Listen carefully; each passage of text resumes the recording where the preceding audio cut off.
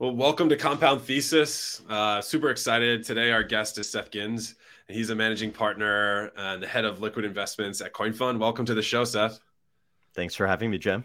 It's great to see you. So, before we kind of dive into CoinFund, I know, you spent 2 decades, not three, at at Jennison, which is one of the top fundamental investing shops in large cap kind of equity space.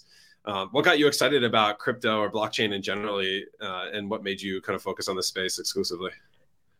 Yeah, so I read about Bitcoin back in 2011 and in the New Yorker, funny enough, and there wasn't a great way to buy it at the time. You just had to wire money to Mt. Gox, and I thought that was a little shady. But then in 2012, I was doing startup investing, and this was all just like PA. And I saw deal flow out of Y Combinator, and I saw Coinbase, and I was like, this is like the compliant way to buy Bitcoin. And bought actually did a seed investment in Coinbase, and then bought some Bitcoin on Coinbase, and that was my start in the space. And then for the next 8 years, I did a bunch of other angel investments. Once you make an investment in a space, then you're like, it's easier to like follow it, stay in the loop on what's happening in that area. So saw like, what was happening in ETH and got engaged there, and some other startups. And my view was always, if and when this becomes an institutional asset class, I'd want to be ready to launch a fund. Saw that coming together in 19, and the rest is history. I had known the CoinFund guys from the New York ecosystem. And when I was going to crypto events, I was seeing allocators. The last bull market, there was this whole theme like the institutions are coming, but like the institutions didn't all come at once. Like they went up a learning curve, and back in like 19, we started to see some really big institutions saying, I want to learn about this space. I think this could be real. And it was usually like, an analyst who was super passionate about crypto. And that just started to build. And then I joined CoinFund at the beginning of 20. So I think you tried to launch a kind of digital asset strategy at Jennison right before you fully transitioned over into CoinFund. Can you tell us like what that experience was like? Yeah, that was actually, it wasn't right before. That was back in the summer of 17. But it's really funny. I remember Ari Paul doing a podcast where he was talking about how they custodied their crypto. And he was like, we have this air gap laptop, and then we put duct tape on it, and then we splash nail polish on it and take a picture so we know if it's tampered with. That was not like institutional speed. So the big difference between the summer of 17 and 19 was seeing institutional grade custody come into play. So Coinbase custody, Fidelity was doing it for Bitcoin, but not a broader set of assets at that time. It was seeing the derivatives ecosystem come into its own with CME, CBOE starting to get some volumes. By 19, I think CBOE had dropped out, but CME was starting to see more activity. So it was all of these different elements of what you would need for institutional engagement coming together that 2 years earlier we didn't see. But what's interesting is it kind of the bull market in 17 with the ICO boom, it led to a wave of capital, a wave of builders, and you planted the seeds for the next bull market very much in the same way that what we saw over the course of 2021 and really through 22 has planted the seeds for this next bull market, which we think we're in the early innings of now. So this is like a tried and true path in crypto. The cadence of innovation is really high, and you get a price move, which then leads to developers, then leads to capital, and then that ends up planting the seeds for your next bull market. And that bull market can be because the tech is amazing, that's developed out of that, or the bull market can be that you've built a lot of really important infrastructure, which then allows for a new set of entrants. In the case of the 2020 through 22 market, institutions to come in a big way. Yeah, so it's interesting. I mean, these cycles continue to repeat, and for somebody that's been in investing for a long time, probably some idiosyncratic factors that drive the bull markets and the bear markets in crypto. But as you're seeing different trends, and we'll get into kind of your thoughts as to where we're heading from here, but it is positive to see, despite the price action over the last, couple of months, certainly has not the organic, growth numbers underneath the hood. If you look at developers and all of the infrastructure that's being built in this ecosystem, the talent and the capital that keeps coming this direction, seems like it's planting the seeds for that next stage of growth. And so we'll get into that. But I wanted to pick your brain a little bit more on CoinFund itself. So, can you talk a little bit about, your role there and kind of what makes CoinFund unique? I know it's kind of like a crossover strategy where you have, seed, venture, and liquid strategies. So if you could give us a little bit of breakdown as to the firm and specifically what you're focused on would be really helpful. Yeah, so we look at CoinFund as being the premier crypto investment platform. We have activities across venture and liquid. And we were started back in 2015 by my partner, Jake, who's an engineer. He was out in Brooklyn, saw the development of the Ethereum ecosystem. He was like, I want to find a way to support this. And we had a small friends and family pool of capital, and that really got everything going. That was well before my time. What I love to point out about when Jake started CoinFund is the fact that it wasn't when Bitcoin was at an all-time high. It was actually the all-time high was November of 2013 with Bitcoin at 1,100. It was right around Thanksgiving. When Jake started CoinFund, it was the depths of the bear market. It was like Bitcoin $200, and it was about the tech. And the tech has been a guiding light for CoinFund since then. I think what's really interesting and differentiating is as we came into the cycle when I joined, so I joined at the beginning of 20 and I'm one of the managing partners at the firm. We kind of said the institutions are getting ready to come, and now is the time to aggressively reinvest in building out institutional grade infrastructure. So saying in a few years, if this is an asset class that institutions are engaging with in a material way, both on the venture side and on the liquid side, what are they going to need from a controls perspective, an infrastructure perspective? And we really started to hire a lot on that front at the beginning of 21. We always kind of had that mindset, but then building out whether it was on the liquid side, a head of trading ops, who both come from traditional finance, whether it was our CFO, our president, Chris Perkins, who came from Citigroup, really focused on making sure that we're bringing best-in-class infrastructure, ideas, controls from the traditional finance world, but then also having a very crypto-native approach as well.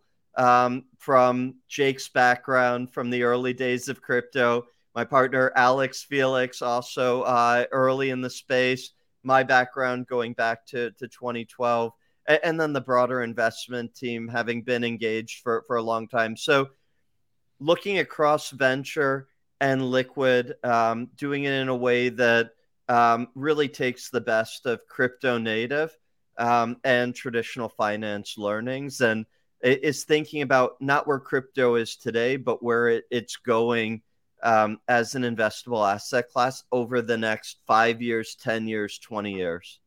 So with the private and, I guess public arms being your venture and the liquid strategies, how do those two, work side by side, or how does the strategy in one inform the strategy of the other? Could you talk through, because the crossover funds are very popular in traditional equities, right? If you look at the Tigers and the Cotus of the world that have a venture strategy as well as a public equity strategy, oftentimes looking at the same sectors, there's a lot of, there's a lot of overlap between those two, and they tend to inform each other. So curious if that works similarly if you're very close with your venture partners from the liquid strategy perspective. Yeah, no, we think what's cool about crypto is there's a lot of information available out in the public domain, but it's like drinking from a fire hose. So having, and if you think about a lot of areas that we're excited about today, whether it's zero knowledge rollups, whether it's data unions, whether it's ETH scaling more broadly than ZK. Whether it's cross-chain interoperability, there's a lot that's liquid, and then there's a lot that's still not liquid, but that's live and actionable, and you can play around with the tech. And there are lots of views out there in the public domain. So we think it's really powerful to have this combination of people who are looking at what's happening in the part of the universe that's still not tied to liquid tokens, as well as the liquid token part, and providing that full waterfront view to help inform where the competitive landscape is going to be over the next year, 2 years, 3 years, and try to have a well-informed view about which competitive advantages are going to be more resilient and which might be subject to new competition and greater competitive forces. So we really like having that view across the waterfront and have analysts that spend time looking across both liquid and illiquid and contributing ideas, thinking about strategy and tactics across both areas. Yeah, I mean, it's the ecosystem continues to evolve, but on the liquid side, you could still look at a lot of those as early stage startups, just with more of a liquid investable asset, I guess, behind it. But certainly having a visibility across the entire ecosystem, regardless of stage, gives you a really good seat at the table to figure out where to invest, but also how to advise, portfolio companies as they think about their strategic priorities and also potential opportunities. I guess one other thing too, you mentioned CoinFund, the genesis was really a bunch of friends that were getting together. I'd imagine that your LPs look a lot different than they did a couple of years ago. Can you talk about, conversations or just the evolution of your institutional allocator relationships and kind of where things stand today and where you see them heading? Yeah, so early CoinFund, as I noted, what was a bunch of friends and family, and a lot of those people were early developers in the space, early founders.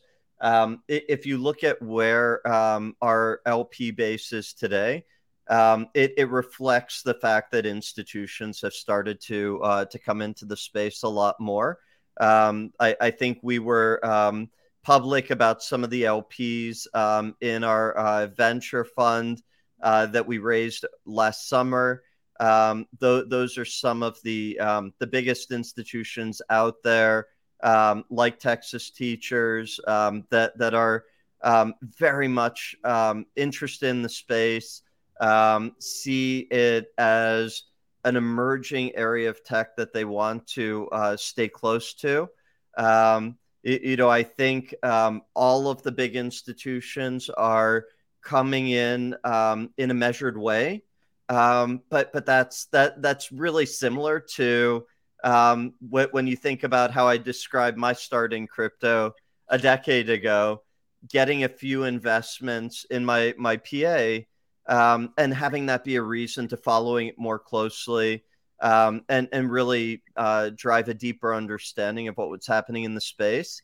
So I think it's really healthy at any size at this point.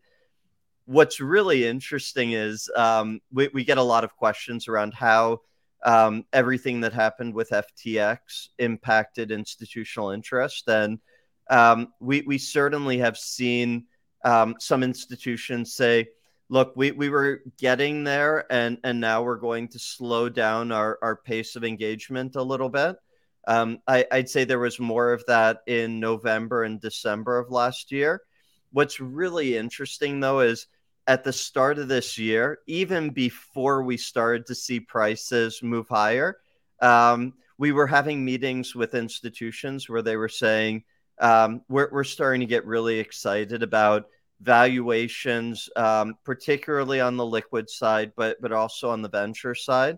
And one thing that's been in common, there were multiple institutions that kind of look quite different. So from foundations to an endowment to sovereign wealth funds that were making comments like that. But the thing that they had in common was they had all already owned some crypto through a cycle. So they weren't brand new to crypto saying, okay, now we think this is the right time to start dialing up our engagement. They had either been involved on the venture side through a cycle, been involved on the liquid side through a cycle.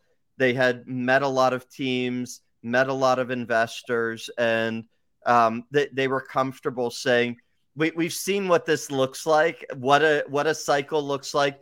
We're actually willing to make the bet this time that this cycle is going to be shorter than prior cycles because more of our peers are tuned in to what's happening here. This is a very different environment for crypto for this drawdown than what we've seen in prior cycles. So they're kind of familiar with the space and they're primed to try to engage at the right time cyclically, which is really interesting.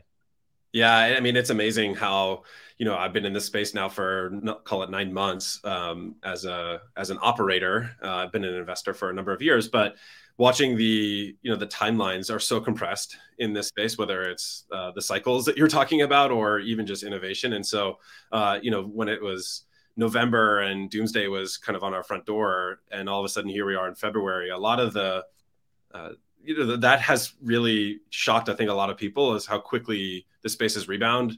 And I think a lot of it has to do with your point of the last number of years really built a strong foundation of developers and the ecosystem and the technology and the institutional adoption, regulatory involvement globally just creates a much stronger foundation. And we're seeing that in the price action as well. And so it's very promising to hear that on the allocator side that they're also noticing that as well. We did a presentation a few weeks ago, and one of the things that we pointed out was, so Electric Capital had a great developer report, 297% growth in monthly active developers from the peak of the last bull market in 2017 to today. 5% growth over the course of 22, despite prices being down a lot. And that's the lifeblood of the industry, right? That's what's sowing the seeds for the next bull market. And I remember when I was on the equity side going in to talk to a prominent venture firm, and around the table, we had a bunch of the largest equities investors in the FANG names. They said, what should we be watching for disruption to our large shareholdings in the big tech names? Without missing a beat, they said, crypto, blockchain, we follow where the best developers are going, and we see this stream of developers coming in. And that was right around that end of 2017 level because it flattened out in 18 into early 19 when I had that meeting. So we've had really material growth since then. But what really drove the last bull market was the building and the capital that came in from that 2017, 2018 cycle. So really, really exciting stuff. And I think the institutional investors that have come in see that. It's hard to not see that and be excited about it. So yeah, we're feeling good. When you highlight that, call it 5% year over year growth, I guess in 2022 for developers, is that in any particular ecosystem? Do you kind of break that out, or did Electric break that out in different, L1s or L2s or different spaces that you find where the most developer activity is heading? Yeah, they broke that out, and there's some dispersion, but it generally leans to the places that you would expect. And look, Mhm. you don't bet against the ETH ecosystem. Very strong developers, very good network effects among developers and projects, but some very good growth outside of ETH as well, and particularly for our venture activities. Really excited to see where developers are interested, where they're engaging, and there's going to be some movement that happens when you have a year like 2022. So we'll see what that report looks like at the end of 23. But there's a willingness of developers to explore new ecosystems. But then there's also a lot of excitement around what's happening on ETH and the continued build out of ETH activity and the ETH tech stack, and EVM as well, of course. So as you look at, I guess the price action is, somewhat reflected that organic, growth, but also, liquidity has come down quite a bit given, the collapse of exchanges and, the credit cycle that also blew up. Can you talk a little bit about what you're seeing in terms of volumes and any interesting insights that you guys are tracking there? And imagine that, you guys are very fundamentally driven in your investment process, but the market structure and the macro factors also play into how you think about managing your portfolio. Yeah. So one of the questions that I get pretty often right now is you've had a lot of the big lenders in the space go out of business or pull back on their lending activity. So where is liquidity going to come from? And you've also had some big market makers step back their Sure. activities. What's interesting though is this isn't that different from what we've seen in prior cycles. You always have liquidity recede as the market goes down, or when you get toward the trough of the bear market. You always have a lot more liquidity at the peak of the bull market, and I think one of the things that's been very encouraging for us in this bear market. And we started to see this in late June, early July of last year. We actually came out with a call last summer that we were seeing some signs of a bottoming process. And this was one core component of that. It was that you started to see fundamental catalysts paid for in the market. And it didn't really matter if liquidity had receded from a particular corner of the market. If you went through a fundamental catalyst, so think like ETH before the merge, having some of its test nets go through merges. Think more recently the pull forward of the Shanghai upgrade and what that's done for liquid staking derivative protocols. In a bear market, good news is bad news and bad news is bad news, right? In a bull market, you start to get rewarded for good news.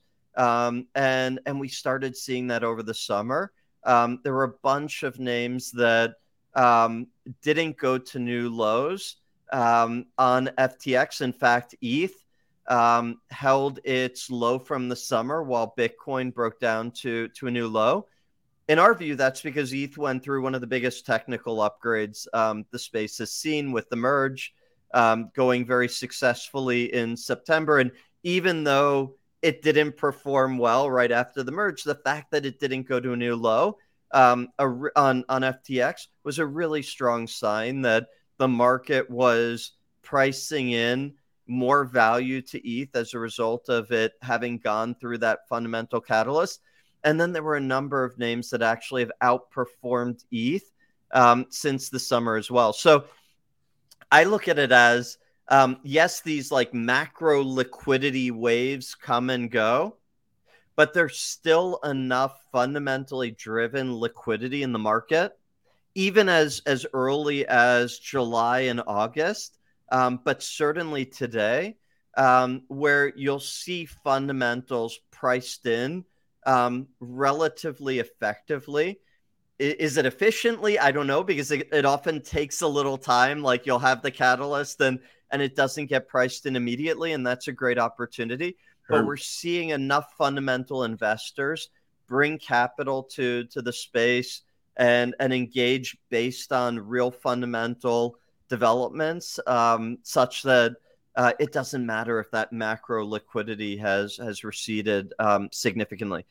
It does matter when you think about how big funds can get in the space, when you want to be able to do proper risk management. And I think there are varying degrees of ways that funds think about that liquidity and what it means for their capacity broadly within crypto, within active crypto.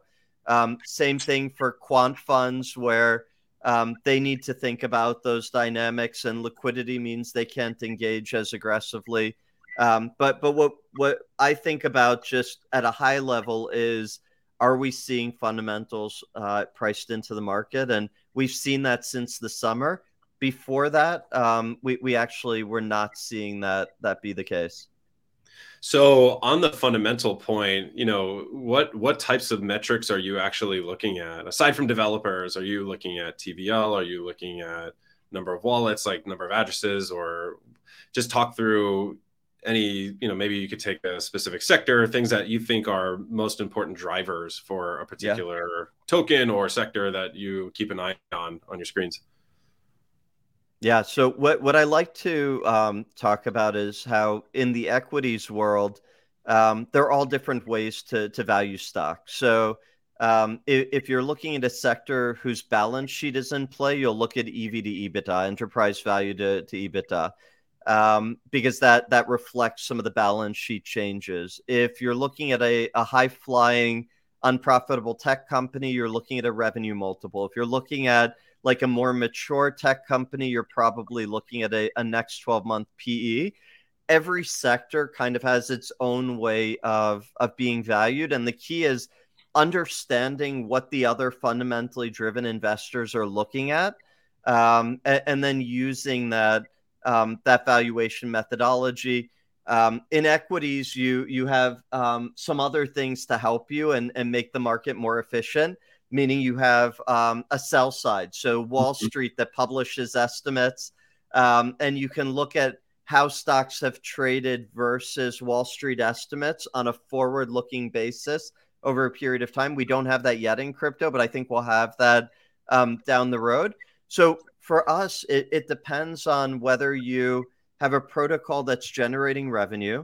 If it's generating revenue, you typically want to look at a multiple of that revenue. Sometimes you make adjustments to that revenue. Sometimes you don't, based on whether revenue is flowing to the governance token or whether it's just gross revenue generation. And there's some really good platforms for looking at these multiples. If it's a base layer and they don't have revenue capture or material revenue capture today, what we found through the last bull market was multiples of TVL actually were very good indicators for how people were looking at valuation and how we should think about valuation. But the interesting thing is, in bear markets, you often get changes in how people in valuation frameworks and what's important. So now that you have ETH with much lower emissions after the merge, with 1559 in place, so you have a burn of ETH based on activity. It's going to be interesting to see whether you start going to more of a revenue multiple on ETH, whether that starts to disadvantage other base layers that don't have as much revenue generation. My guess is that we're a little early for that, and we're not going to see that shift coming out of this bear market. But those are some of the things that we think about. For borrow lend, TVL tends to be the right way of thinking about valuation. For DEXs, it tends to be on revenue generation and on gross revenue generation, so gross fees rather than fees that are attributable to governance tokens, because you have a wide range of how much fee capture goes to the governance token, from 0 to larger amounts. So that's kind of a little look at what we're looking at. Yeah, no, that's super helpful. And, from my background as well, we kind of crossed paths back in our earlier careers pre-crypto on, forward-looking estimates from the sell side. And so as you look at the pendulum swinging from a narrative-driven market to a more mature, fundamentally driven market, the ecosystem that supports that when it comes to buy-side and sell-side research and all the analytics and information that can be tracked there on a forward-looking basis, I think is super important. Because to your point, the beauty of crypto is that all of this data is available on chain, but that's in a real time and historical looking perspective. These assets don't trade, maybe they do somewhat on historical performance, but when you look at traditional markets, these are long duration assets. And so the value accruing to a particular token should be based off of what the forward looking estimates of that look like. Now it's hard for you. I'm sure you're analysts, and I saw you guys are hiring, equity research analysts to come, pivot into this space and bring those types of DCF, for lack of a better term, models. But the, benchmarking around that for, what is one fund versus another? What is the sell side versus the buy side? Think on a particular key driver of a token going out 3, 5, 10 years just doesn't exist today. But as this industry continues to mature, you're seeing some more of the banks. Like I was reading, Bernstein putting out research on Ethereum. It's great to see that type of activity because that will increase the institutional adoption of this market, both from a trading, research, and valuation perspective. It's really funny. So when you're on the equities investing side, there are a lot of people who say like, well, but the sell side estimates are never right. and it's like, it's not about whether the sell side estimates are right or not. It's about having this number that's a projection that's out there that everyone sees. And then everyone benchmarks to that. So if a company is expected to earn $1 of earnings for next year, and it's trading at its average multiple, and you think it's going to earn $1.20, well, then there's likely upside to the stock over the next year. If it's trading at a 20% premium to its normal multiple, and the consensus number is $1, then the street might already be pricing in that upside that you think is likely to come. So it's really important for benchmarking where the street expectations are versus where your expectations are. And we don't have that right now in crypto, which probably adds to some of the volatility that we see in the space. And we're going to get all of this infrastructure over time. And the more you get this infrastructure, the more efficient the market becomes, and the less opportunity there is for alpha generation over the long run. So we're happy having that emerge at kind of a nice steady pace. I would imagine. Yeah, it's great to be, picking winners in a market that doesn't have a lot of clear benchmarks to trade against, as you're doing a lot of the, brute force analysis of going through and understanding the valuation, but also keeping an eye more towards, some of the narrative driven price action that maybe didn't impact your investment process before you came into crypto, but certainly does now. But yeah, it definitely creates an opportunity for investors that are here in the space to really deeply understand projects and where they're heading, that the market doesn't have a very clear vision of what the consensus looks like. And I think what's also interesting too is that you look at crypto versus like traditional equities. Traditional equities, there's no lack of standardization on like operating metrics, right? Everybody has their own adjusted EBITDA number or their own, unit economics that matter as you kind of like lift under the hood. But for crypto, a lot of that is already baked into the protocols and into the actual chains themselves. So you can see those numbers in a more comparable way than you probably would by digging through a bunch of equity research models from the sell side in, looking at Tesla, for example. So very 100%. Interesting. Totally.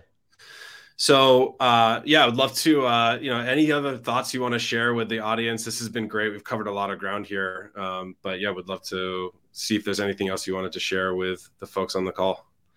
No, this has been awesome. I mean, as I alluded to earlier, we put out a call a few weeks ago that We really like what we see from the bottoming process. The fact that we've been now 7 months into that. There's been, one thing that we highlighted. There are a lot of questions around, was crypto just a beneficiary of the liquidity bubble, the everything bubble? And we showed the performance of crypto from June 5th of 2020, which is the date we used. It was when the NASDAQ got back to its high from before COVID, through to when we did the webinar. And crypto was up nicely. We looked at ETH and Bitcoin versus like Apple and the NASDAQ, and Goldman has an expensive expensive software index, and that was down. We then went into, well, what are the drivers of those fundamentals? And it's a lot of the things that we talked about, right? The reason why, in our view, crypto has outperformed over that bubble period, obviously went up a lot and then came down a lot, but still point to point up nicely, is because you've had this secular fundamental growth in exchange volumes, DEX volumes, NFT activity, stablecoin activity. We think stablecoins are one of the big product market fits that came into view in the last bull market. Massive increase in both stablecoins outstanding and stablecoin volumes on a monthly basis. So just a great story, from developers to activity to new verticals over the last bull market, that we think is the reason why crypto prices point to point through the liquidity bubble have held up really well, despite going up a lot and then coming down a lot. Yeah, not only, I mean, the stable coins, not only has there been more understanding of the different designs and frameworks behind stable coins, but it's also kind of pushed out some of the more risky frameworks that, like a USDC does not follow. And then also, I don't know if you saw the news this morning, but Visa is looking at settling USDC on Ethereum. So seeing what the number one payment network processes trillions of dollars, retail and commercial payments on an annual basis, looking at settling payments in this space to allow their issuers and merchants to be able to transact in USDC, things that have been building for months, years, and are starting to come to the surface, which is extremely exciting about where this whole industry heads. So completely agree with you on all of that. Yeah, super powerful. You want to talk about real world use cases in crypto? There you go. So, well, thank you, Seth. It's been a pleasure. Really appreciate the time, and we'll talk to you again very soon. Awesome. Thanks, Jim. And thanks everybody for joining Compound. Our Compound Thesis. We've got all of our episodes up on our YouTube and our Spotify and on our website, compoundtreasury.com/thesis. Thanks all. We'll be back again soon.